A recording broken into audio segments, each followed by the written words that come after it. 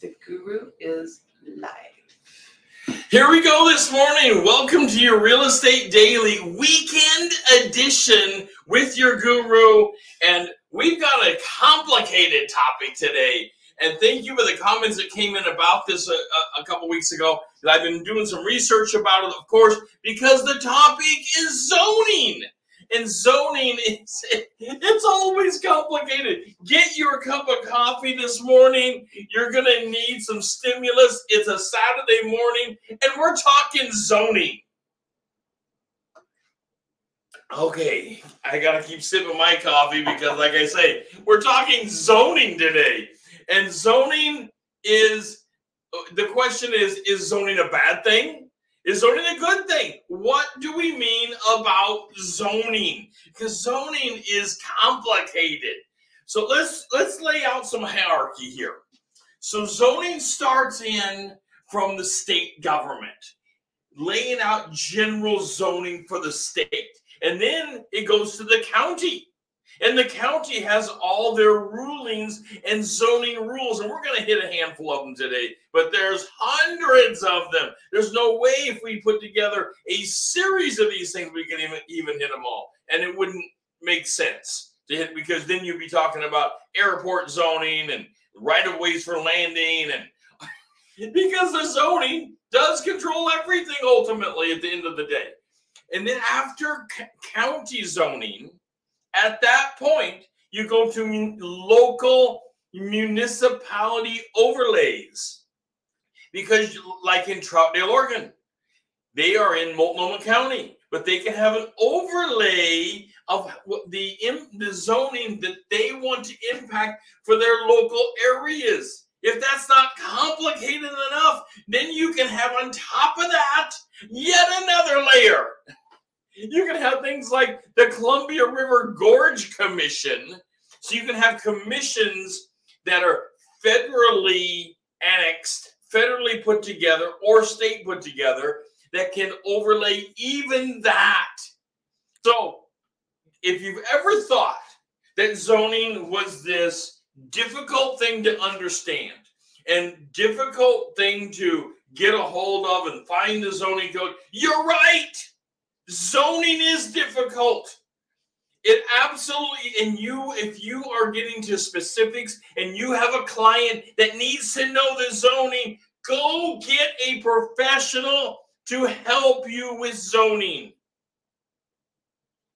What I have found is going down to the local county office and talking with them about it can be a huge help. These are wonderful people that actually want to help you understand the local zoning rules and how they apply to you. All right, zoning, good or bad? Our question for the day. Well, zoning isn't a good or a bad thing. Even though people tend to think about zoning in the light of good or bad, we all like to think that we can position something as a good or a bad. It's an evil thing. It's an evil empire. Or it's this wonderful good thing for us. It's not that way at all. Zoning are simply rulings that come in to either help something happen or curtail something from happening. Think about this. Let's just throw an example out there to get our brains thinking about zoning. You're living in your home in a regular residential neighborhood, and right next door to you, you expect another house. But instead, a gas station goes in. What stops that from happening? Well, it's zoning. Zoning stops someone from just building a gas station in the middle of a residential area. It's not just that they wouldn't think this is a bad idea. Somebody out there would think that it's a good idea to put a gas station in a local residential area. Of course they would. That's how it works. People have all kinds of thoughts. But if we don't have some controls about our living environment and our living conditions, then things like that would, of course, be happening. And this is not a debate today whether, Excuse me. It's a weekend edition. Let me restart that sentence. This is not a debate today, whether that's a good thing or a bad thing. It's a discussion about how it works and what the protections of it include. Okay, let's go over some typicals. Let me take another sip of coffee because even your guru is having some brain imparts this morning. Okay, let's slow it down a little bit. It is the weekend edition. By the way, take a minute and go look down there and hit that like button. It is so meaningful that you're hitting the like button. If I could just talk about it for a second or two here. The like button is what promotes us on social media. And of course, if you don't do the thumbs up and you do like the happy face or the heart or something like that, it's even bigger because social media interprets that as a bigger emotion. And you'll get promoted even further. So please, if you're really liking the show, please take a moment and hit that button and choose one of those options. It is absolutely meaningful to us. Also, hitting the subscribe button will open up the Guru members only events. You will have access to the Guru members only events. And let me give you a sneak peek here.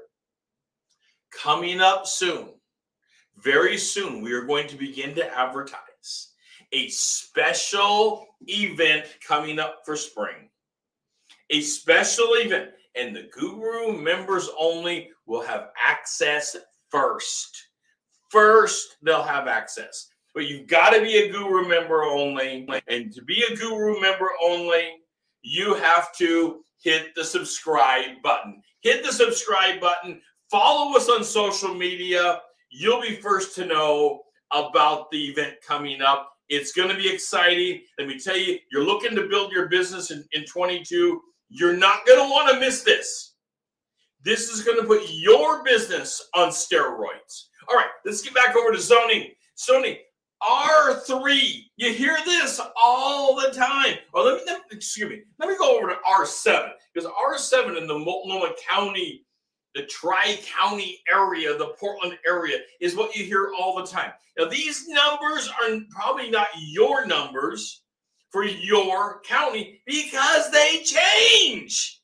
Come on, they change. They not only change, but your local state or municipality simply uses different codes. But I'm giving you some examples. So R7, which is super popular in this area right now. You see this all the time and people wonder. They'll call our office to real estate and say, my house has R7. Do you know what that means? As a matter of fact, we do. R7 means it's residential, minimum 7,000 square foot lot. It's fairly simple. In fact, a lot of the codes are like that if you have an idea what they actually mean for interpretation. Once you have heard it, you think, oh, well, that kind of makes sense. That's no big deal. Another really popular one is R5. Builders love to get a couple acres close in. That's R5 because R5 is minimum 5,000 square foot lots. You can put more homes per acre than you could, with an R7. R7, just think, R7 gives you that 7,000 square foot lot. Let's go over the basics for an acre. So an acre is 43,560 square feet. Now, out of that acre, since we're talking zoning today, it has to come up. And this is the conversation you need to be having with your client if your client is an investor and a builder. They want to buy a couple acres, and they're saying, well, 43,560 square feet, I'm buying 2 acres. That's obviously about 87,000 square feet. Just doing the head math here. And they divide that. They say, well, this is an R5, 87,000 square feet divided by, minimum 5,000 square foot lots. But that's not all that comes out of that, because there's other zoning components. So the individual residence that's left in that, so they're going to develop 2 acres. And they think, well, I can get all these pieces out of this. And just you can do the quick head math on it. 87,000 divided by 5. So not difficult. And they divide that up. But before they divide it up too far, you're just giving them examples. You're not being the coding person on it, but you want to remind them somehow the homeowner has to drive into their house. They have to get there, so there has to be streets. There has to be sidewalks. There has to be right-of-ways. So all of that land can't be used. That 87,000 square feet for a couple of acres, it's not all going to go into housing. It has to, some of it, go into infrastructure. It takes a lot of land. It takes a lot of land to make up a bunch of residences. You're representing a builder that doesn't have a lot of experience doing this type. Well, they're going to need some help, because the engineering that it takes to put together the infrastructure to support the R7, the R5, the minimum 7,000 square foot lot, the minimum 5,000 square foot lot, is a bunch of infrastructure, and there is zoning about it. Okay, R3, another one, not nearly as popular, but 3,000 square foot lot minimum. But let's also talk about commercial land on the C3. So C3 is the general commercial zoning code that allows for industry to come in. People will call us and they'll say, is my property commercial? Well, when you look at your tax document, we all get our tax documents at least once a year because you get charged for taxes. What does it say on there? People are really confused, and it is a confusing document for sure. Even for professionals looking at it, this can be a confusing document to look at. However, when you look at the document, it's going to talk about what the applicable zones are for that residence that you're paying taxes on. They actually want you to know. People think it's all hidden. It's not as hidden as they think. It's that thing of not knowing how to search something. Pardon me. So years ago, my wife and I wanted to put some shelving in our shop for long-term storage. Put it in the garage and shops and stuff like that. But we wanted that shelving that kind of looked like the Costco heavy, because we had some heavy things to put out there, some farm equipment. And we didn't know what to call it. At the end of the day, we finally found out after some research. You needed to call it pallet racking. Well, pallet racking opened up the search to exactly what we were looking for. But until you know what to call it, you don't know what to search for. And this is the problem with zoning.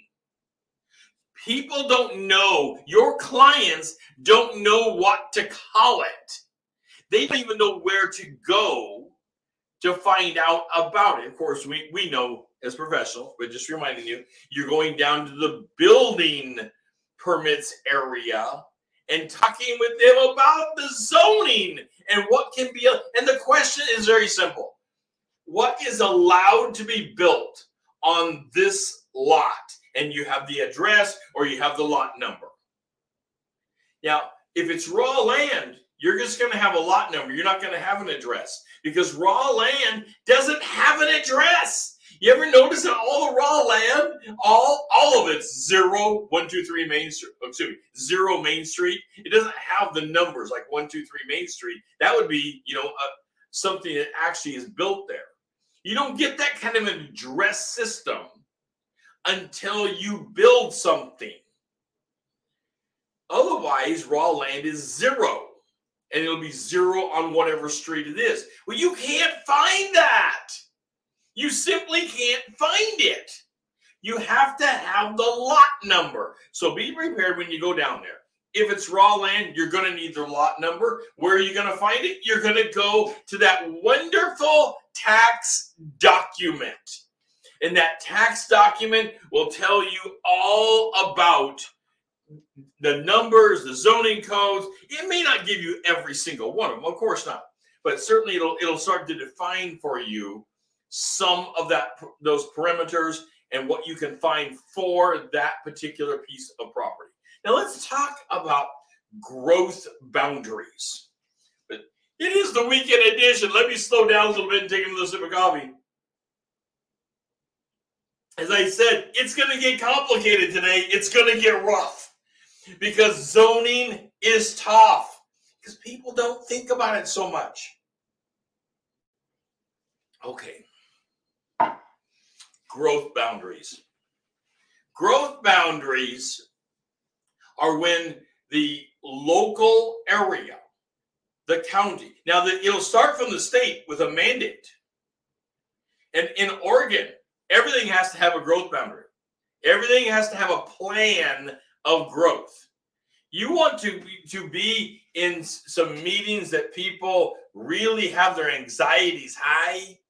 Go to a growth boundary meeting that the county is putting on with that local area and the citizens are there.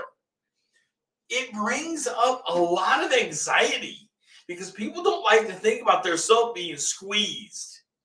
They like to think about their place as being stable. And what they have is what they have. And that's not going to change. But what we know is change is inevitable. That is the truth. Change is inevitable for all of us. Well, how does that process work? Well, there's an established growth boundary. And within the growth boundary, and let's just use Portland, Oregon as an example, within that growth boundary, you can have a much more compacted residential living components. So you can squeeze those components that you can, for example, within the growth boundary, you might be able to have condos, a condo high-rise building. While outside the growth boundary, you may be far more limited to not have the high-rise condo building. You may be able to put something up, but not the same kind of high-density living you would be able to within a growth boundary. And yes, there's different levels of the growth boundary before I start getting comments. By the way, take a moment. Send me a comment on zoning. What are your questions about zoning? How do you take time? How do you break this apart for your clients when it comes to zoning? Because zoning is this crazy animal that people are misunderstood about, but it's only because they haven't spent time. By the way, who wants to spend time thinking about zoning? I mean, come on. Even your guru doesn't want to spend a whole lot of time thinking about zoning. I spend more time reading the cases from LUBA, L-U-B-A. That's Land Use Board of Appeals, which deals with people that are upset or want to change or do something with a current zoning rule, and they are appealing it to land use. Because zoning affects use. What you can actually, remember, you go back to our example. The gas station coming next to you in a residential area. You don't want them to have that kind of use because you don't want to live next to a gas station. Nobody does. It brings an element that we don't want for our home. We don't want all the gas smells and the traffic and the problems that any business, not that gas stations are a problem, but we don't want it next to our home necessarily. And that's why we have zoning rules that impact the use, they affect the use of the local area, but also we have LUBA that people can appeal for the land use of what's happening, particularly with it. So the growth boundary. Growth boundaries simply allow for addition. It's a zoning overlay. And we have all these overlays. They start stacking on each other. They become and you are limited to the most restrictive overlay of the zoning that's out there. You can't say, oh, well, this zoning allows me to do, a bunch of other things, whatever that would be. Good morning, by the way. This is a tough topic. It allows you to do a lot of things. Then you have the overlays that begin to restrict that ability to do things, and you are bound by the most restrictive of those things because the overlays cannot go larger than the base. You have the base from the state. The overlays can't broaden that usage, but they can restrict the usage. And you are bound by the most restrictive component of that. Okay. How does this impact our lives? Does it impact our lives? And the answer, of course, is an easy one. It's yes. Zoning impacts our lives. Zoning is what allows for freeways to go in and roads to go in, infrastructure to go in, and high density areas. And you may not be a fan of high density areas. There is a need, though, for some high density areas. There are some people who want to live and need to live in a higher density housing area. It not only fits their lifestyle, but it's what they personally need because maybe they can't drive. You think about the blind. Now, all the blind don't want to live in high density, but it might be a need for them to live in a higher density so they have more infrastructure closer to them. I can talk about that since your guru is blind and have considered many times living in a higher density area just because of those needs. Okay, so does it impact other things of our life? Of course it does. Zoning impacts urban sprawl. Wow, am I hitting on a sore spot here now? Let me know what you think about urban sprawl in the comments. I'd love to know what you think about it. Just to remind you, urban sprawl, by definition, is the concept of people wanting to move further out from a local infrastructure municipality and drag with them the resources of the local county or municipality. For example, those infrastructure pieces typically drug with them would be water systems, septic systems, and power systems. So they want to drag that with them, but how much does it cost to have that same infrastructure in high density? Well, per household, it's low. It's very low. But you drag that out with urban sprawl, and it gets much higher. And how much of that bill should be apportioned to the individual person wanting to sprawl further out? This is not the day to debate that, but it is a topic to be discussed with your client if they're wanting to go and get a piece of ground and build something on it. Typical for us right now is someone wants to go way out, away from the local county seat, and they want to get a couple acres of land, and they want to put up a tiny home. Very typical. The problem is most of the zoning codes would never allow for that because the tiny homes, less than 300 square feet or so each. Some of them can even be smaller than that. They will have zoning overlays that won't allow for a home less than, let's just say, 1,000 square feet. They'll have a zoning overlay that will impact that, even for R7s and things that allow for a 7,000 square foot lot. You may not be able to put your tiny home. That's why you have to drill down further into the details of the zoning to find out what exactly. Okay, I can build a residence, a general residence. What does general residence actually mean? Is there a footprint that I have to abide by? And in that footprint, do I have to have a certain amount of square footage for the home? So I may have to go up to other levels to accommodate a certain square footage.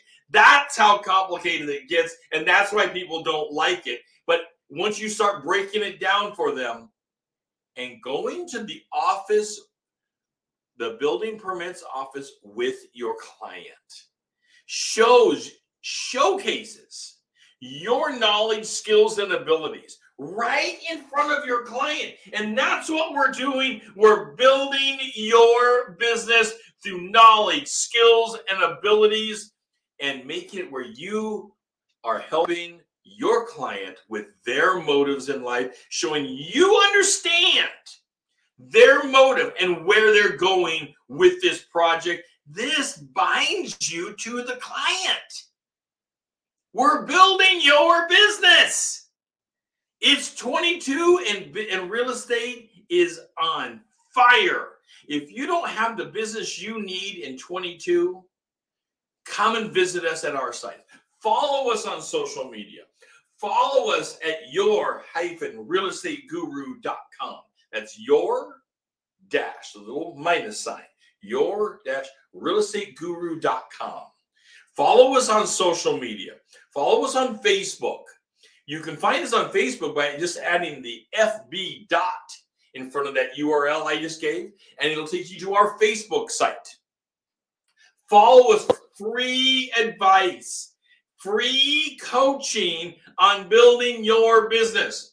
If you want to get even more specific, we have coaching programs. We have a course. We have a Kickstarter course. Let's get you in the Kickstarter course to building your business in 22. Let's get it going before spring even hits.